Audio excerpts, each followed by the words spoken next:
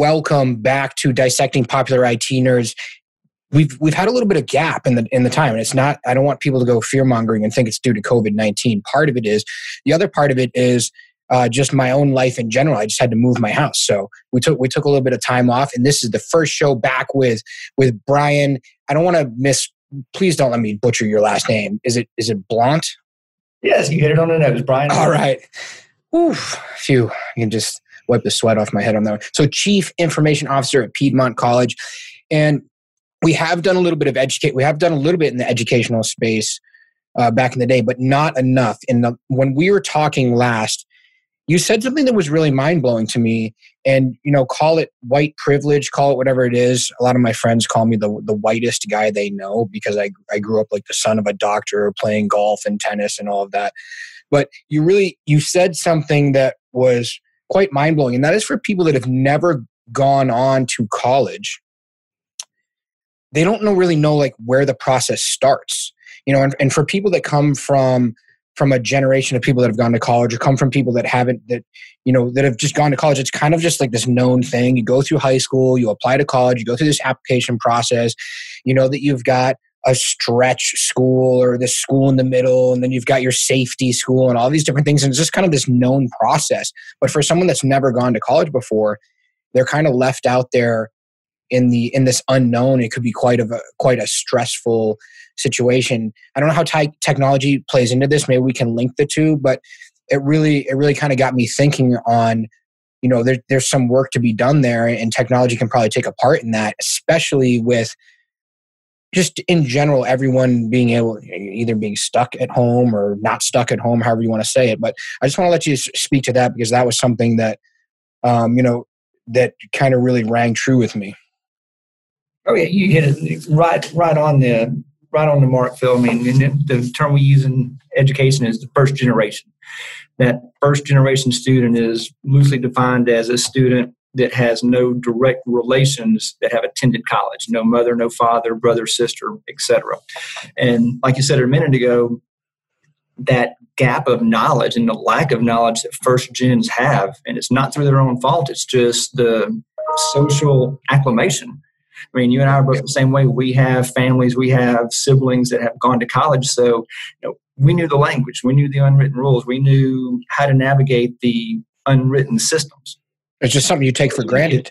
Oh, yeah. They come in, even in their high school situations, they come in and they really don't have that support structure to help them even know how to fill out a FAFSA. And in fact, if you say the acronym FAFSA, a lot of the first gens are going to look at you like you're speaking Latin. They have no idea what FAFSA means. But real quick to segue on the technology, a perfect tie-in for a thing that we look at in one of my transformational projects that I've got written up on my whiteboard here in the office, digital transformation. In general, the way this digital transformation idea, how it can tie into the first gen conversation we've got going right now, the point we're making. Digital transformation is not necessarily about digitizing information or digitalizing processes. Those are substructures and foundational components of a digital transformation. So maybe a good example is needed here. Digital transformation, an example, online education is not digital transformation, but the ability to award a micro-credential through an online education portal, that's an example of digital transformation. And let's just dig in there just for a second. Yeah. Why is that?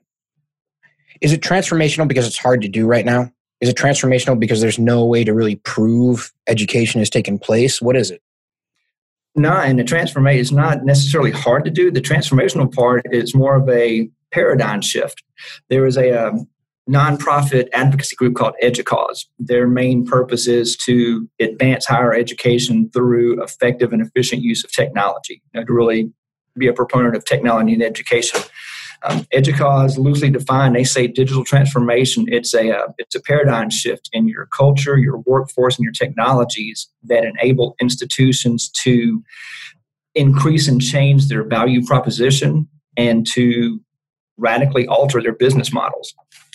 But yeah, so to tie up the thought we had just a minute ago on that first gen and how technology can help them, a digital transformation in that example is the fact that you've got first gen kids who are technologically comfortable, adept, using mobile technology, using some social platforms.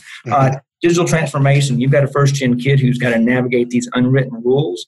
Well, instead of burying your processes and your procedures on your college webpage that might be on the front page, it might be 2 or 3 levels deep on this webpage, you put it out there on a social media platform that's easily accessible to the first-gen kid. You put it in language that they understand, you give them a tool that they can navigate easily, and you help them fill out a FAFSA.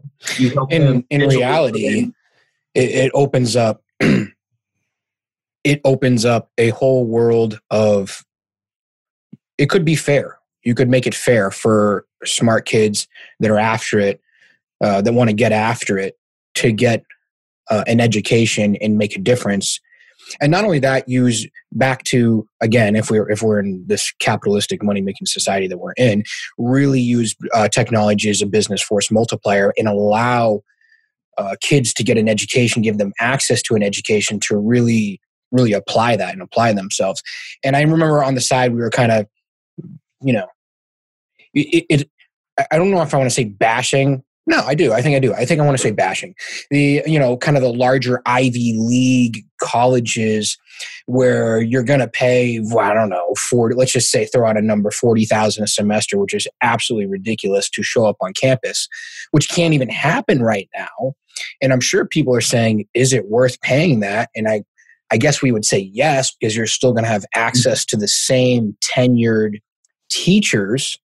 But it's definitely through business, through digital transformation, you can definitely level the playing field. And I think we could make colleges compete more for maybe getting, I don't know if it's compete for getting the right students or compete for providing the better education through and finding the right students.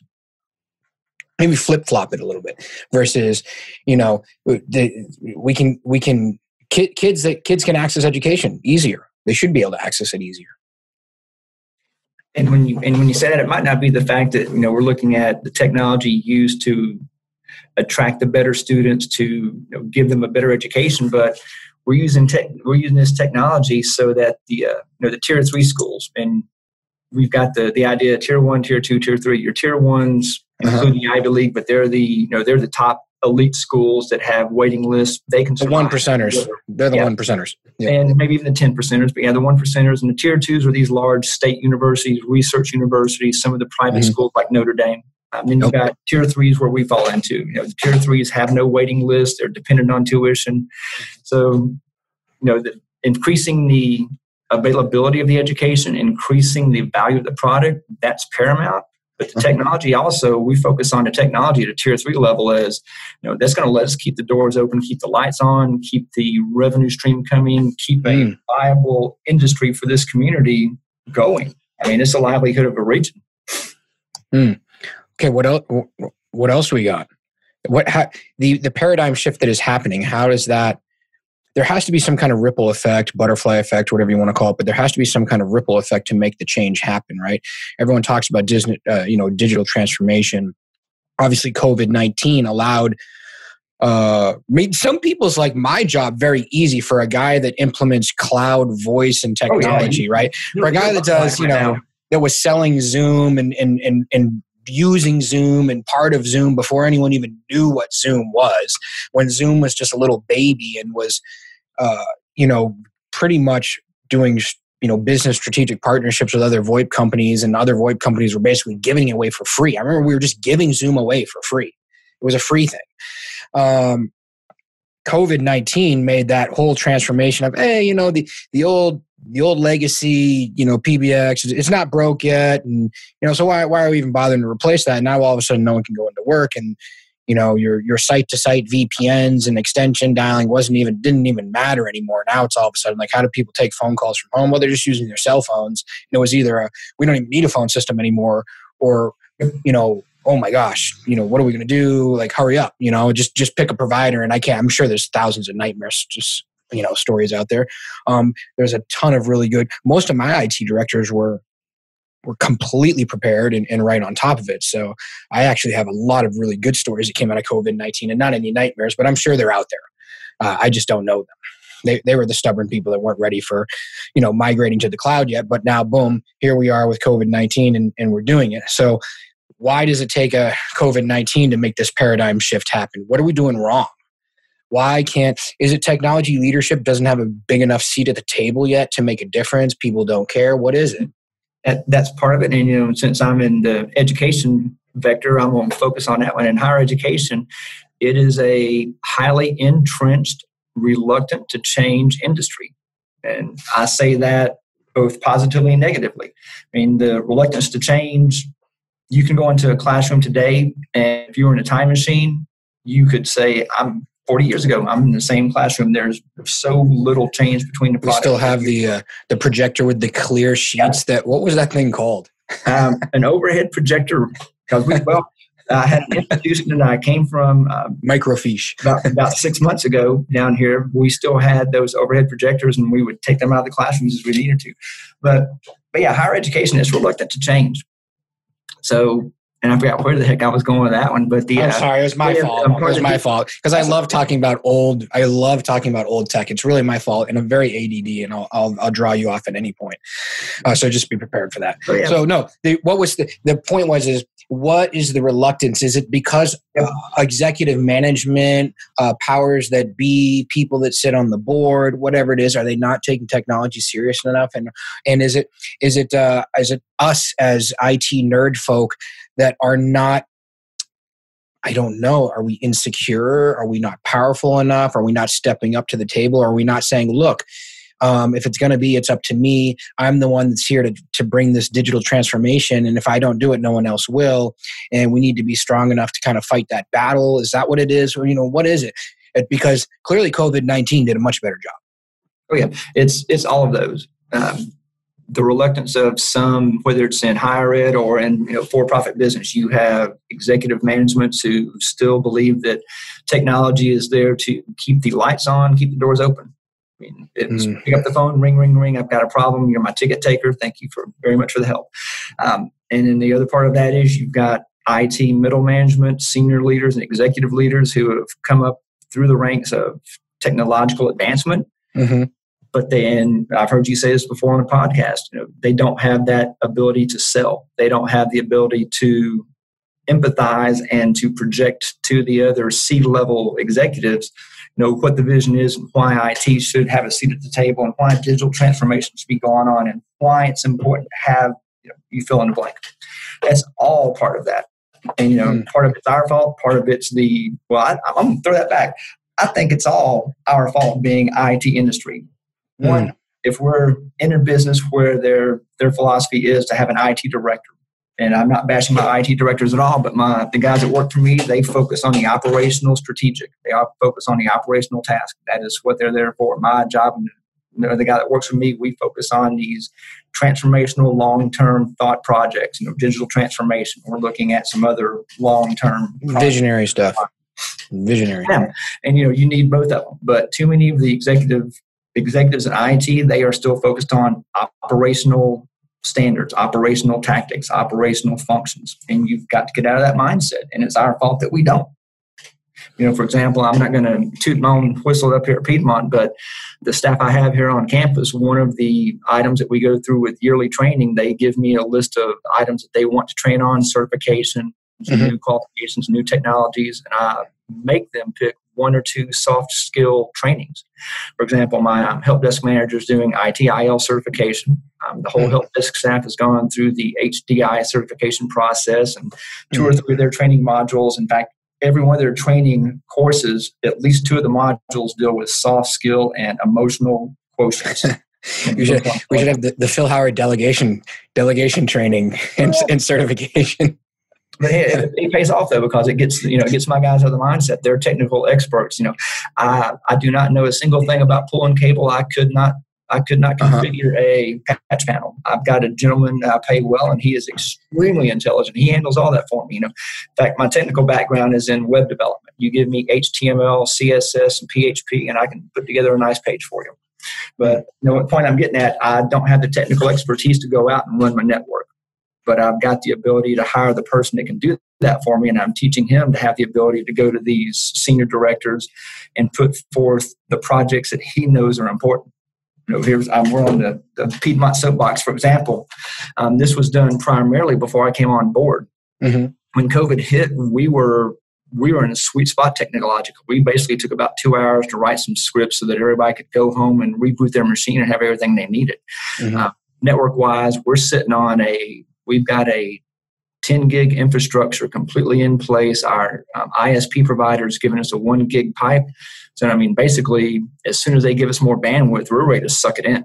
We've got the capacity, we've got the availability to where the kids on campus, the only complaints we get are when they're on the Wi-Fi system. Mm-hmm. And it's typically 9 out of 10 of the help tickets come in are going to come back to something on their computer or something on their mobile phone has got a configuration that's, the box is checked or unchecked, and we fix the form and they're good to go. Mm. So how do we eliminate that problem? So now that's the next question. How do we eliminate that problem? Signs in the bathroom. By the way, before you call the help desk, have you done this? Hey, well, we've got, and I know you don't mind saying vendor names, we use Zendesk for our help desk platform. Uh-huh. And one of the things I've been advocating is not just to have that as the ticket taking place, but we're building a knowledge base off that one. We've got on the homepage, we've got it set up with, I was able to do the HTML styling on that one. We've got these little panels in there for faculty, staff, students. We've got Zoom category. We've got wireless category. So we're trying to educate all of our end users. If you have a question, whether it's technology related or not, if you're not sure where to go or what to do, go to this page. You start typing in your question, you're going to get a pop-up and you're going to get a chat bot that kind of guides you through some, hopefully, answers to your problem. If that doesn't do it, put a ticket in and we help you with it. What do you think? I'm going to flip this around for once because I've always been talking about how IT needs to communicate with end users. We always talk about how end users are the challenge, and every industry is different. Like, the trucking industry, for example. If you've got a bunch of truckers, like that's an interesting group of end users. If you've got nurses, that's another group of end users. You've got all these different groups of end users. And I'm always asking, how do we communicate with them effectively? How do we put technology in their hands that's easy to use, that doesn't cause more tickets, that doesn't create training issues? We focus on that a lot. I've never asked this question before. What do you think is the best way for end users to communicate with IT staff? Typically it's like, hey, can I grab you in the hall? Can I do a drive-by and grab you in the hall? Can I enter up a ticket? Can I call this 1-800 number? But in all reality, I'm just curious, what do you think is the best way for end users to get what they want out of IT? That's a good question. Like you say, we always talk about how we can. Never asked that. And I'm going to put it into a relative 3-point answer because it's what we really do here on campus. Hold on, we're going to put this 3 points down. We're going to write an article about this. The 3 ways to communicate with your IT. Anyways, go ahead. It all boils back to the educating and collaborating. And I'm going to get to the 3 points here in probably about 30 seconds because I always talk a lot. But one thing that I do personally, I go out to the end user groups and meet with them. I learn their language. I hear their needs. I'll talk about their pain points. We communicate and collaborate. So, they've got an understanding of who we are, what we are, and how we do it. So the 3 ways that we advocate communicating, we tell the end users, if it's just a standard request, if you need to have a piece of software upgraded, if you need to have a machine tuned, if you need to have an extension moved, just a typical non-emergency request, go to the help ticket system. If it's something, the service request can be done self-service, they're going to have the answer there. Okay, so that's one way is get into the service request, non-emergency, go to your help ticket system. Oh, are you saying your help ticket system will point them towards a did you know or have you read this first, or it will send them to kind of like the library of stuff first? And Gotcha. And if they can't find the answer, and we're going to be incorporating a chat bot here in the next few months. So, but if they can't do self-service answering, then they can submit a ticket and say, hey, I've got this request. I can't figure out where it is. Help me out with it. And then we tell them, if you've got something that's a little more critical in nature, or if it's time sensitive, give us a call. And we put out we've got the system set up. We've got soft phones. We've got the system set up to where they, and I forget the common lingo, but we basically have the tree, the phone tree set up. Auto attendant, or yes. Yeah, gotcha. Do you guys have do you have a call queue? Do you have like, you're number 2 in line? Do you guys have a call queue? Yep, we do. Okay, so you guys are. And then the third thing, we tell them, if you're in the building, stop by, knock on the door. And if it's something that is a urgent situation, we'll expedite you right then and there. If it's something, if somebody knocks on the door and says, "Hey, can you re-inventory a machine for me?" We'll say, "Yeah." Well, we'll say, "We'll take your machine. We'll give you a loaner. We'll put you on the schedule. You'll take anywhere from 2 hours, maybe 2 days, depending on the schedule." And so, we do service tickets, phone calls, in person, depending on the nature of the situation. Flipping that around, you have to call vendors every now and then. Just out of curiosity, what's the worst vendor experience for you to have happen? And I'm going to say, because I tell this vendor, I'm married. I tell this vendor, I'm married to you. the link, well, it's an ERP vendor, and it's Colleague. It's written by a Lucian company. Yeah.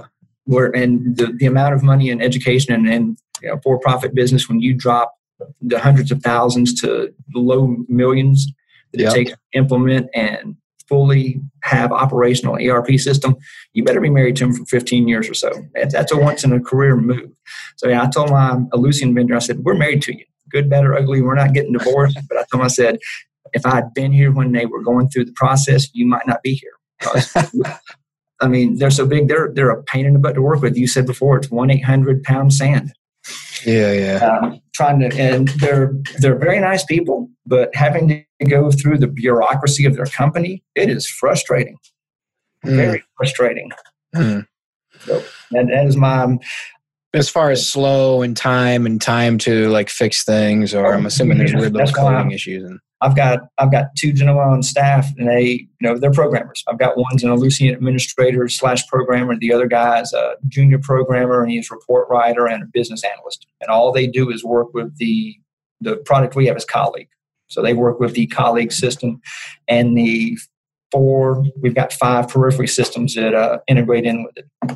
And that's what they do, and they're necessary for the college, because if we had to rely on a Lucian for the support, we would be 2 to 3 months out, sometimes 4 months out on their project list. And that's there's no way you can do business that way.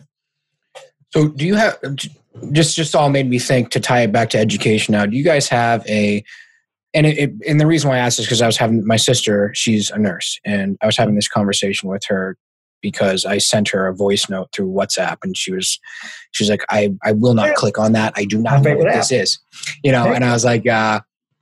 I was like, you said exactly what your security guy wants you to do. I was, and I'm sitting to my, but then she'll say some other stuff that is just kind of like, we're way out there. She's like, look, I'm a baby boomer. The only computer we had in high school was the punch ticket machine. I was like, yeah, I get it. And then she was talking about, her basically, I guess ERP system, what you would say for the hospital. Right. She's using Epic. Yeah, they're definitely using Epic. Yep. But it's the same. It's the same exact thing, right? It's such a nightmare. And how? And I think in the medical industry, a lot of times I feel like the software and technology people take over, and we forget on the vision, which the vision is at the end is to educate. For your situation would be, the ultimate vision would be to educate. For the hospital, obviously, would be healthcare, and to provide healthcare services and whatever that vision is. Do you guys tie that back in with your team? Do you guys have some kind of vision, like, hey, look, ultimately we're trying to educate here? How do you tie it all together? Or do you think the two kind of, is that part of the paradigm shift? You better believe it. And and I like the way in our conversation we're doing a lot more high level talking than we are nuts and bolts. But answer that question, how we tie it back in. I tell this when I'm at board meetings. I was at a all campus meeting a couple weeks ago where I had to discuss. I tell my staff here is that until they're ready to throw up. Everything we do, the end result, everything we do is geared toward answering 4 questions. One is our activity fulfilling something that's part of our strategic plan, and our strategic plan is wrapped right back into the college's 5-10-year strategic plan. So if it's part of the strategic plan, fantastic and great. We've got 3 questions we look at additionally. Is the activity going to increase the value? Is the activity going to help control the cost?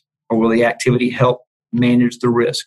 So we got 4 questions we ask. I love it. I love it. Manager do has to answer, and ideally it answer all 4 of them. But I've yet to see any project that I've worked on that's covered all 4 activities. But we can always hit 1, and sometimes we get 2 or even 3 of those questions answered. But yeah, that's the litmus test. If we want to do something, whether it's a small operational task or if it's a large, holistic, multi-year transformational project, if it doesn't answer at least one of those questions, we're not doing it. That's great. Increase value, control cost, manage risk. In other words, you're saying a lot of times when increase value does not necessarily mean always control cost. I use the phrase control cost because, if you say contain or cut cost, I tell folks around here, I said, I have no problem spending money, but we're going to make sure that we're investing it. It's going to be intentional. It's going to be well thought, and we're going to make sure that we get a good return on whatever we're spending. Because the spending of money, the effect of spending money is that you're going to increase the value of your product, or you're going to be able to manage your risk better. Do you guys have, in the education space, you guys have MBOs or managed by business objectives tied to IT? Do you have anything like that? We do some. A lot of the objectives we have tied to IT, I look more on the objectives. Most of our objectives are tied to ITIL standards. Mm-hmm. We're also looking for the security at NIST standards. And then for us, our accreditors are a big push on how we do the business of the college. Okay. So we get a little bit more specific than the MBOs. So just curious on the creditors thing. Maybe just give me an example there of a good example. And the reason why I'm asking that also is for a lot of IT directors out there, even people just complaining in general about not having a seat at the table, or no one cares about IT even if it isn't their fault. All of these things. Yeah, I'm always trying to see how can we dig in and just look. I'm the phone and internet guy at the end of the day, right? And a lot of people don't. Phil, what's the big deal? You guys have a master agency. You guys are app smart. You guys help us. We're basically like the CDW of the telecom world. You can help us purchase all these things. They think, what's the big deal about internet? But it is a big deal when you have to call 1-800-GO-POUND-SAND. It is a big deal when you don't have the right support structure. It is a big deal when you don't have people on the inside. It's a big deal when the sales rep makes a sale and disappears after the sale and doesn't support you forever, right? And then there's a whole other aspect of that as well, which is really supporting IT leadership and what they're trying to accomplish and the level of knowledge and connections that we have throughout the technology world. And I'm always looking to give an extra piece of advice. And I'm just thinking to myself, if you had a young IT director that was aggressive, looking to grow into a chief technology officer role, or looking to just grow in general, how many business leaders, executives, people that are sitting at the round table would appreciate someone that came to them and said, hey, look, I want a job here, or I want a raise, or I want more this, and I'm willing to put numbers behind it. I'm willing to tie it into the business. I'm willing to tie it into the roles, because I don't know how many IT directors have MBOs or have some sort of salary tied to or bonus tied to those 4 activities that you just talked about: increasing value, controlling costs, managing risk, strategic planning. I'm just wondering if there's ways, tricks that IT directors could, maybe add to that conversation that would give them more, more of that answer to why COVID-19's driving, or why COVID-19's driving the growth and not them. Quite, you said a minute ago that word trick. I don't know if it's so much a trick as it is just being aware that, and this kind of harks back to our technical nature anyway. We're all tech geeks in a sense. If I'm an aggressive, and I was this way 5 years ago, because my IT executive management experience, I've only been senior level and executive for 5 years. And I basically went to a dean of the former school I was at, and I said, hey, I can do this job. I said, give me 3 months, and if you like it, great. If you don't, that's it. And she said, we're going to give it to you, and in 3 months, if you're not doing the job, you're going to be fired. So I was aggressive that way, but there's no real trick to it. You just got to sit down, and one of the big things, like you said, the MBOs, if you put it in a general concept of quantify what you're doing. And whether that quantification comes from internal drivers, such as an MBO, or if it's an external driver that you have to satisfy, for example, accreditors or board requirements, you quantify what you're doing, and then you're able to go to the board, to the president, to the other C-level executives and say, hey, this is what we plan to do. Here are the numbers we've got. And when you get it done, you come back and say, this is what we did, and here's the actual results. Yeah, it's almost like I guess I don't mean trick as much as I mean like awareness, right? Kind of like awareness of what you might have in front of you. And a lot of times it's just we look at reports all day. Why not tie those to ourselves? And just not be a butt in the seat. Like IT really can't be a butt in the seat anymore, right? Especially if we're leading the digital transformation. So how does, I guess to, again, bring it all the way back to education in your field of work, are you happy with staying? You've been in education for, how long have you been in education for? Did you fall into that industry or, In a sense, yeah, I've been in education since 2006. So we're talking just 14 years now. Mm-hmm. Before that, just quick history. I'm a degreed mathematician. I've got my master's in mathematics. I have my undergrad in mathematics. I started my first career as an industrial engineer, which is basically the lowest paid of the engineers because you're a mathematician. It does mathematical modeling and statistical analysis. See, I was an industrial engineer and I fell into education. Yeah. Hey, look, I was the lowest of a degree in creative writing. Okay, so somehow I ended. My dad was a math major, and then he became a doctor. He didn't even graduate college. He did 3 years of college, and then he got accepted into med school. But he was a math major, and he was also going engineering. And I don't know, for whatever reason, probably some of the same reasoning as you. He decided, no, this ain't going to work out. I'm probably going to become a doctor like the rest of the people in my family. So that's what happened to him. But where do you see, and we'll kind of wrap this up here with, if you had, to other people in the educational space, right, and just in general, because we don't know, most of the people are homeschooling right now, or dealing with whatever systems, even other teachers in general. Other teachers have had curriculums forced upon them and new technology forced upon them. And just talking with people I talk with teachers, just the nature of my family, for whatever reason, my wife ends up, talking with someone and, I teach at the school, and she says I homeschool. And so you immediately kind of hear all of this barrage of, now we've got to deal with this and we've got to deal with this. And the teachers have been kind of barraged with all this technology and they feel overwhelmed. Their workload is actually now harder because they're not teaching in a classroom anymore. They don't get in a car and drive to whatever, the school. Now they're teaching via digital technology. So now their life's actually harder. So I don't even know where the question was there. I don't know. There's a question. There's a deep question in there somewhere. I'm gonna say a but real quick. Yeah. When you said that twice, their life is harder. I was thinking, but then that's the failure of their technology support. One of our fundamental jobs is not just to keep the lights on and the doors open, but we've got to enable and enhance these end users so that at the very least, their life stays the same, their workload stays the same, their stress level stays the same.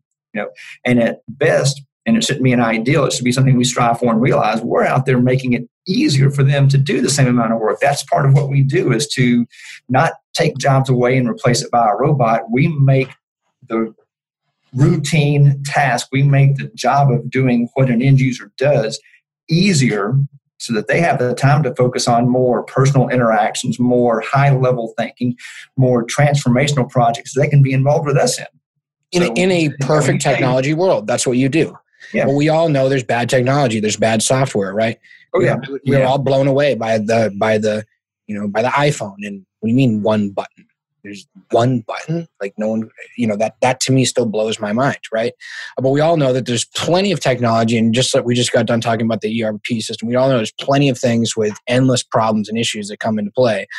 So there's obviously a I don't know. It's not a double-edged sword. It's whatever that is. There's two parts to it, right? And a good IT department, a good IT leader will make it easy for them. So I'm sure there's some teachers out there. There's probably some teachers that said, No, it's awesome. Everything's systematized. Everyone jumps on Zoom. I don't have to drive into the office. I don't have to deal with, I don't know, the gossip around the water cooler. I don't have to deal with any of this. Kids show up. They either do their work or not. However that is. So where in your opinion is technology going with education? Ooh, man, that's a 5-hour conversation. Okay, well, let's cut this back and let's dig in back to where we were at the beginning.